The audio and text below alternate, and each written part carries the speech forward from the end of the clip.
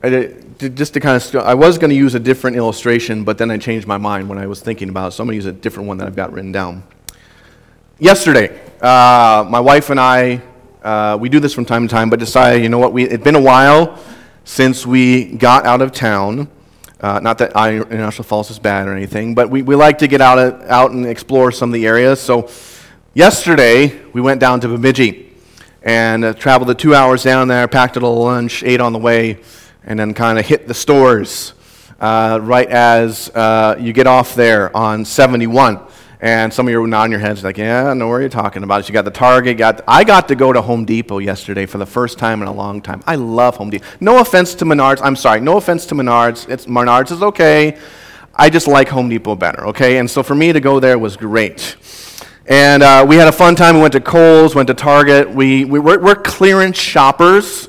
So this was on clearance yesterday. So were these. So was this. My wife will brag to you. She got, these are, what are they called? Chaps ties. She got like 5 of them for less than $20. Okay? So that's who we are. We're clearance shoppers. And so once we walk into a store, whether it be a Target, Walmart, Kohl's, TJ Maxx, we got to go for the clearance stuff because you get some good stuff. Well, our main reason for going to Bemidji yesterday was just to get out, just to explore a little bit. It had been a busy few weeks with Bible Club and missionaries staying with us, and so we just decided we'd get out. Well, as we went on, we found more reasons to stay out with all the deals that we came across and the time of shopping that we did. And perhaps you yesterday had some great times getting out, and you had different reasons for doing so, whether just to get out and see family. Jerry and Yvonne celebrated their 70th wedding anniversary the other day, so they had some folks over and reasons to celebrate there. Well, this morning we come to 3 more reasons in our little series here of meditating on the reasons for the incarnation. I want to give you 3 more as we conclude and just kind of bring our attention to the reality of the resurrection and think upon that, meditate upon it. So here's 3 more reasons. First one, from verses 14 through 16, Jesus came to destroy the devil and death. Verse 14, insomuch that as the children have partaken of flesh and blood, he himself likewise shared in the same, that through death he might destroy him who had the power of death, that is, the devil. As the author of Hebrews has continually laid out his arguments for the supremacy of Christ, and as we've meditated the past few weeks on his incarnation, his coming to earth, he again points out to the reality that he had to become a man to make this possible. He had to become a man to do this task of destroying the devil and death. He uses the phrase at the beginning there in verse 14, insomuch then as the children have partaken of flesh and blood. The word partake means to share with, participate in. It's designed to show that this is reality now. The children of men, us as human beings, we have flesh, we have blood.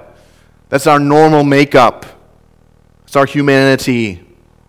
It's who we are as mankind, and we cannot be anything else. We can't be angels. We can't be some spirit beings that float around, if you will. We're flesh and blood. And so likewise, middle of verse 14, Christ had to become a man. He had to share in the same, as it says. That word shared is kind of the same as the word partake in the first part of verse 14, but it means to belong or to share in. So the author is saying here that Jesus became a man so that he could share in our humanity. He had to become man for God's plan to be carried out. I mean, think about that with me for a minute.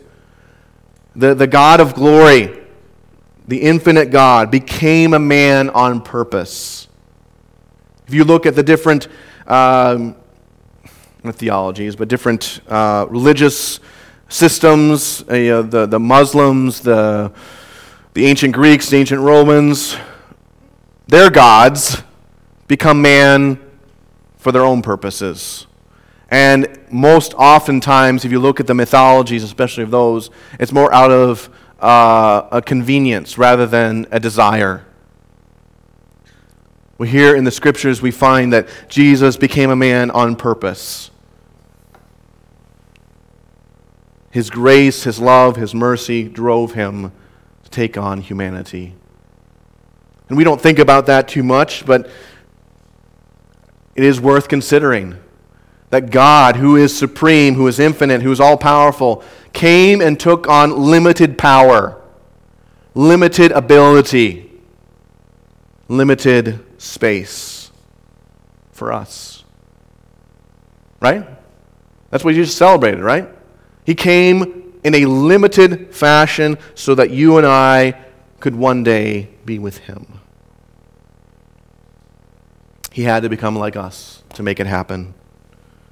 Secondly, He died to destroy the devil, that He might destroy him who had the power of death, that is the devil. That word "that" is in the original language, and it's the word "that," but it is designed to show a purpose. So as the author of Hebrews has done consistently through this little section here, he has pointed our attention to Christ coming to earth for a purpose. Multiple purposes, as we've seen. And what was the purpose? Is that through death, Jesus would destroy the devil. That's how he would be destroyed, is through death. And if you're a grammar fan and you like to read like me, you'll notice some irony here. Death, which came as a result of Adam and Eve's sin, right? In the garden, is now the very same tool that Jesus uses to destroy the devil, who has the power of death. The very method that Satan uses to get people on his side, as he's awaiting the coming conflict with God in the end times, the very method he uses is the very method by which he was destroyed, through death. The word destroyed here means to put a stop or an end to. We might liken it to demolishing a building. I don't know if you've ever seen a building demolished. We've had a few of them in here in the I Falls here recently with making way for new construction. I'm thinking more of out on 2nd, where the new gas station is going in. They had to level that, what was it, a hotel, motel, something like that there, right? What did they have to do? They had to take it down. They had to make it, in essence, stop existing so they could have a new gas station put in, which is a great thing. Well, think of that old motel, if you will, as limited as an illustration as it is, as the devil himself, and Jesus coming with a wrecking ball and just destroying him through his death on the cross, right? I mean, again, talk about irony. This was a once and done act. That's the idea of the word destroy, that he might destroy. That's putting the action in the past. So the devil was destroyed in the past, and he is still destroyed today. 1 John 3:8 mentions this. He who sins is of the devil, for the devil has sinned from the beginning. For this purpose the Son of God was manifested, that he might destroy the works of the devil. And let me pause there just for a minute, and I'll get it more in depth at the end. Are you thankful this morning that the devil is destroyed? That he has no power over you? That Christ on the cross literally wiped him out through the very means that he tried to destroy the Son of God? The devil is destroyed. Who has the power of death? The word power here has the idea of strength or might. So this little addendum, who had the power of death, that is the devil, is used to describe who has the power. And honestly, it is the devil right now who has it. And yet his full destruction is still awaiting. Some of you say, well, he's still active out there. He is. But his end is sure. Revelation 20, verse 10. And the devil who had deceived them was thrown into the lake of fire and sulfur, where the beast and the false prophet were, and they will be tormented day and night forever and ever. His destruction is sure. His end is sure. He is destroyed now, and ultimately one day he will be destroyed forever. He died to destroy the devil. He also died to release us from the fear of death. It released those who through fear of death were all their lifetime subject to bondage. The word release here means to set free. Its construction points to the fact that this is a completed action in the past. He set us free when we came to faith in Christ, and that freedom continues to exist. He released us from the fear of death, and all of that effect continues. And in doing so, through the fear of death, we were subject to bondage. What does the word subject mean? And it means to be guilty or liable because of wrongdoing. All of mankind is subject to death, and the fear of it rightly. This isn't some false accusation that is upon us. We're all underneath the penalty of death for good reason because of our sin. And since man has willfully sinned against God, they are right to be underneath the fear of death. And that fear of death leads to bondage, or slavery is the term there. It's a bondage that lasts throughout life. And the bondage is to sin and death. There is no freedom apart from Christ. Paul mentions this in Romans chapter 6, verses 6 through 7. We know that our old self was crucified with him in order that the body of sin might be brought to nothing, so that we would no longer be enslaved to sin. For one who has died has been set free from sin. He died to release us from the fear of death that comes from sin. So the two factors are in play here, the fear of death and sin itself. But I think the author is constructing the term there to just point to the fact that God used death to release those who are afraid of death because of their sin. Again, let me pause there and just say, isn't that the wonderful love of God? John 3:16. For God so loved the world that he gave his only begotten Son, that whosoever believeth him should not perish, but have everlasting life. God died so that we would not have only the promise of eternal life, but we were released from that fear of death. Now, I would dare say that all of us this morning have some sort of fear of death. Okay, this is this humanity, reality. I do. I mean, I don't relish the thought of dying. I don't think anybody else in this room does. But that fear of death is very temporary if you're a believer in Jesus Christ. Amen? That ultimately that is taken care of and was taken care of on the cross. And so that moment in time, as painful as that will be or as natural as that will only be a blip on the radar screen. And as the Apostle Paul writes, death is swallowed up in victory. You know, when Myrtle Constantine passed away back in April, she had that moment of death. But as soon as she closed her eyes, I would dare say she opened them up in the gracious arms of our Lord and Savior Jesus Christ. Why? Because he died to destroy the devil and to destroy the fear of death, so that we can say, "O death, where is thy sting? O grave, where is thy victory?" The answer is nowhere. Lastly, he saves those who need saving. Verse 16, for indeed he does not give aid to angels, but he does give aid to the seed of Abraham. Now some of you say, well, why does he talk about this? Well, I think he's just hearkening back to his argument early in chapter 2 of the superiority of Jesus to the angels. And so he's bringing his readers back to that reality and saying, hey, logically thinking here, guys, angels don't need saving. Right? They don't. The word aid here means to be concerned with or help. God was not concerned with angels when he came.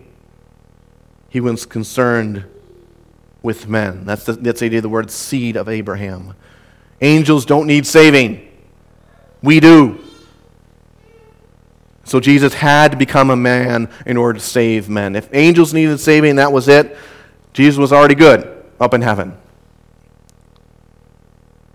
But man, we need saving, and Jesus had to come to save us. And that leads me to ask a question before I get to my point of application. Do you this morning acknowledge that you need saving? You know, the people in our world today who are proud and are working on themselves. They acknowledge that they need help, but they're going to look inside themselves to save themselves, right? But when you and I look at the Scriptures, we have to acknowledge that there's no way of saving ourselves. Not of works, right? Titus 3:5. But you and I this morning, even post-salvation, acknowledge that we need a Savior.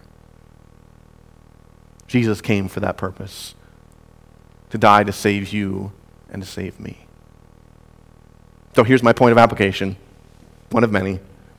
Do you live like the devil is defeated? Or do you live like the devil is victorious? Again, in the Christian life, yes, we suffer sin, we suffer temptation. That's just natural. And we fail and we fall and we go through those periods of times. But do we live in light of the fact that the devil is a defeated foe? Or do we act like he is a victorious champion? Because he isn't, right? He's not a victorious champion. He is a fallen foe. But too many Christians act like the devil is supreme in their lives rather than Jesus and live like he has control over them instead of Christ. So are you living your life in your work, in your actions, in your words, in your retirement, in your apartment, in your house? Are you living, speaking, acting in such a way showing that the devil is a defeated foe? That he does not have control over you. He does not have the fear of death lingering over you. But he's long gone in his influence. Be the person who lives the reality that the devil is a defeated foe. Second reason that Jesus came is to be our complete high priest. Verse 17, therefore in all things he had to be made like his brethren, that he might be a merciful and faithful high priest in things pertaining to God, to make propitiation for the sins of the people. Again, he highlights here, he had to become a man. Jesus had to become a man, not just for dying on a cross, but to be our high priest, to be the perfect high priest. The word had to means to owe, or has the idea of obligation. If Jesus was going to be our intercessor, our high priest before God, he had to become a man. And so he was made. The word made here means to resemble or become like. So this is the reincarnation, or the incarnation, truth here.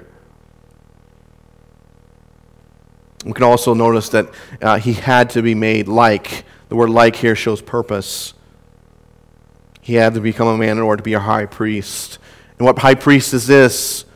That he had to become a man so that, purpose, he might be a merciful and faithful high priest.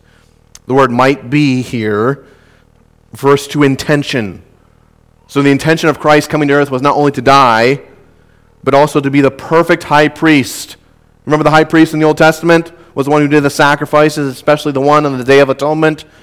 Once a year, going into the Holy of Holies, offering sacrifices before God so the sins of the nation could be atoned for. And there could be the possibility, if he did it wrong, he'd die. He would be struck down by God if he did it wrong. But Jesus offered the perfect sacrifice and therefore is our perfect high priest. He's also merciful, it says, and faithful. The word merciful means to be compassionate. The word faithful means to be trustworthy or sure. I don't know how many of you grew up with pets. I did. Grew up with dogs. My mom's a huge dog lover. My mom, interesting fact about my mom, she will never watch a movie where a dog dies. Not literally. She cannot watch Old Yeller. She cannot watch some of these other ones where the dog dies. She will be an absolute mess. My aunt is worse. She will watch a movie where any animal dies. Okay? But pet lovers, for those of you out there, Bob and Barb just got a new dog, you know. We often use that word faithful to describe our pets, don't we? Except for cats. Cats, no. I'm sorry. Faithful. Our pets are faithful, aren't they? We use that because they're loyal. They're kind of always there for us. They love us unconditionally, even though we may be a little sore at them. So in contrast to other high priests, I'm sorry, I didn't mean to single you out. I just totally threw it out there. In contrast to other high priests who failed in these areas of mercy and compassion, faithfulness, Jesus perfectly completes the requirements of the office and character of the high priest, unlike the Old Testament high priest. He couldn't do it. He was flawed. He was a human. He was not both God and man. And therefore, Jesus was faithful and merciful in all things pertaining to God. The idea of the phrase "in all things pertaining to God" notes where Jesus was faithful, in all things regarding his ministry as faithful high priest, and that he fulfilled the commandments of God regarding the high priest. And we can go back to the Old Testament and see the different descriptions of the high priest, what he was supposed to do, how he was supposed to act and say, and all these different things. Jesus fulfilled those completely and perfectly, and has earned the distinction as faithful and merciful high priest. Lastly, notice that Jesus became the perfect high priest to atone for sin, to make propitiation for the sins of the people.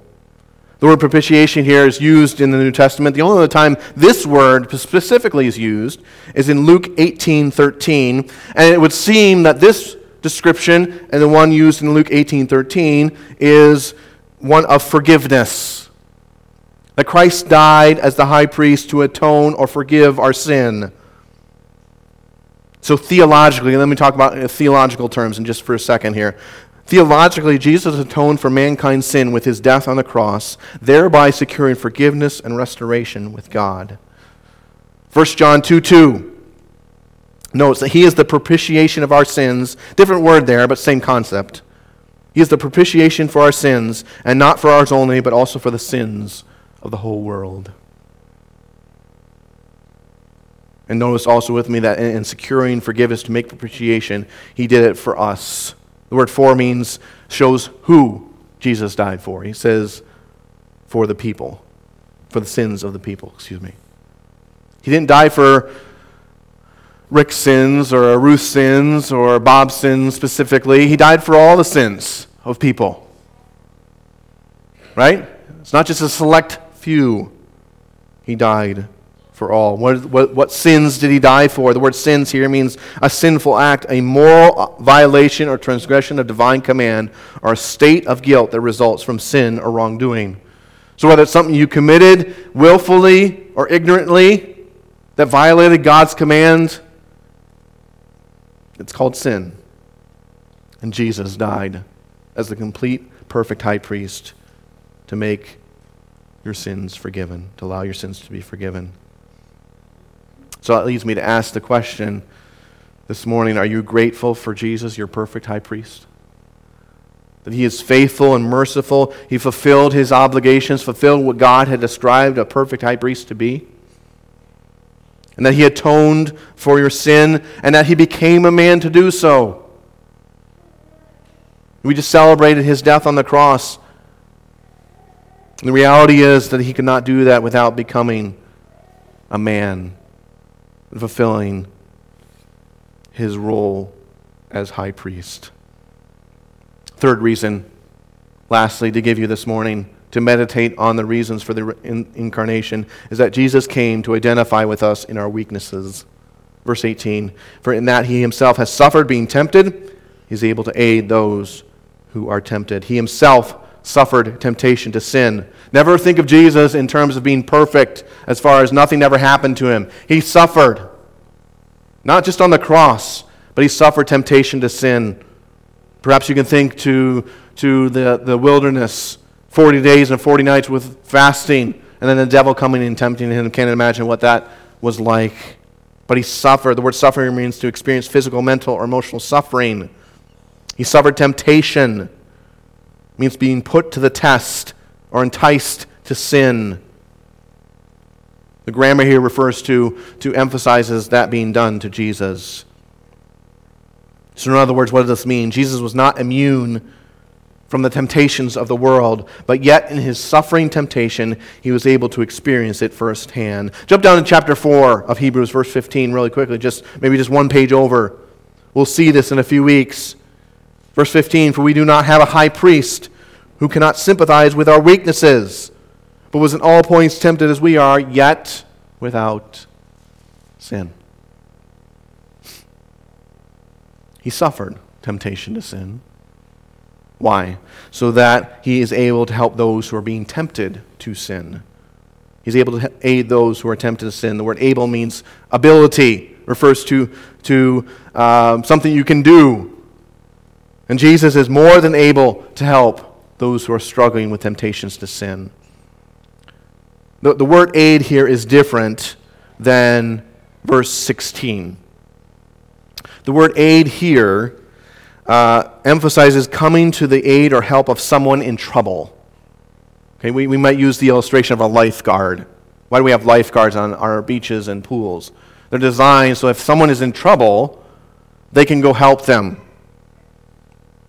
So what the author of Hebrews is doing is he's highlighting the capability of Jesus to come and help those who are tempted with sin. And it points to this reality, and perhaps you know it, and I know it as well. When you go through a trial or a temptation, isn't it easier to help someone who's going through the same thing? I think so. There are times of struggle in my life that I have, by God's grace, overcome, and God has not left me there. But because of those experiences, I feel I'm in a better position to help people who struggle with the same thing. And so Jesus came as a man to suffer temptation so that he can come and identify with us in our suffering and able to help us overcome it. It's interesting to note that the phrase, those who are tempted, is in the grammar present tense. So it's not those who are tempted with something in the past. The author of Hebrews is using this term specifically to show that those who are being tempted now can find help with Jesus. It focuses on current struggles, not past situations. So Jesus, because of his suffering temptation during his earthly life, has the ability to help those who are struggling with sin right now. This is not help for past struggles, but current sins that keep plaguing the believer in Christ. The author of Hebrews will again note this in Hebrews chapter 12, verse 1, when he's encouraging us. He says, therefore we also, since we are surrounded by so great a cloud of witnesses, let us lay aside every weight and the sin which so easily ensnares us. We're sinners, folks. Breaking news. We're sinners, right? We still suffer temptation to sin. We still do sin. We get angry at our spouse. We get angry with life. We are tempted to look at something we shouldn't or say something we shouldn't, and we do it. Well, Jesus came to identify with us in our weaknesses. You do not have someone who does not understand what you're going through. Hear that a lot, don't we, today? Well, you guys just don't understand what I'm going through. I'm going through this trial, this trial. Well, let me tell you this, that Jesus understands. He understands the pressures, the temptations to sin, the struggles just to keep going with each step, whether it be in suffering temptation to sin or just suffering. Struggle, health, trials, the loss of a loved one. Jesus knows. Do not ever come to the point in your Christian walk where you think that Jesus doesn't know what you're going through. He always does. So let me ask you this question as we finish up here. Do you run to Jesus when you're tempted to sin? When you're tempted to get mad at your wife or husband or kids, or you just want to get mad at life, you want to haul off and hit somebody, whatever it might be, do you run to Jesus? Because he knows. He knows what you're going through. And that's why I encourage people, and I've said this before, the Bible consistently encourages us, especially in the Psalms, to cry out to him. And I would encourage you to do the same thing. In your suffering temptation, in your suffering in general, cry out to Jesus. Find some corner in your house or path near where you live and either physically or silently cry out to him. Run to Jesus. He knows what you're going through. He knows the struggles you incur. He knows what's going on in your head. He knows that because he's been there. So please, as one who ran away from Jesus a lot when tempted to sin, please run to him. He knows what you're going through. He can identify, and he can help. He's the only one who can help. We had a lot of good reasons yesterday to go out. It was fun. And even now, as we think back on it today, we're excited that we did. But we've seen in the last half of chapter 2 many reasons in this little mini-series for why Jesus came. Today we saw that Jesus came to destroy the devil and death. The devil is a defeated enemy. He has no power over us. And death has lost its sting. He came to be our complete high priest, the one who could go through and make the sacrifice. And he'll touch on this later in chapter 4 and chapter 5. And make perfect atonement for us, allowing us to be forgiven of our sins. And he came to identify with us in our weaknesses. He knows what we're suffering in temptations to sin and temptation, or in suffering in general. And so we can run to him. So as we continue to study this book and seek to live out the truths about our Savior, may these reasons that Christ came never leave us and continue to make us stand in awe of what God has done so that we cannot help but testify of him to the world.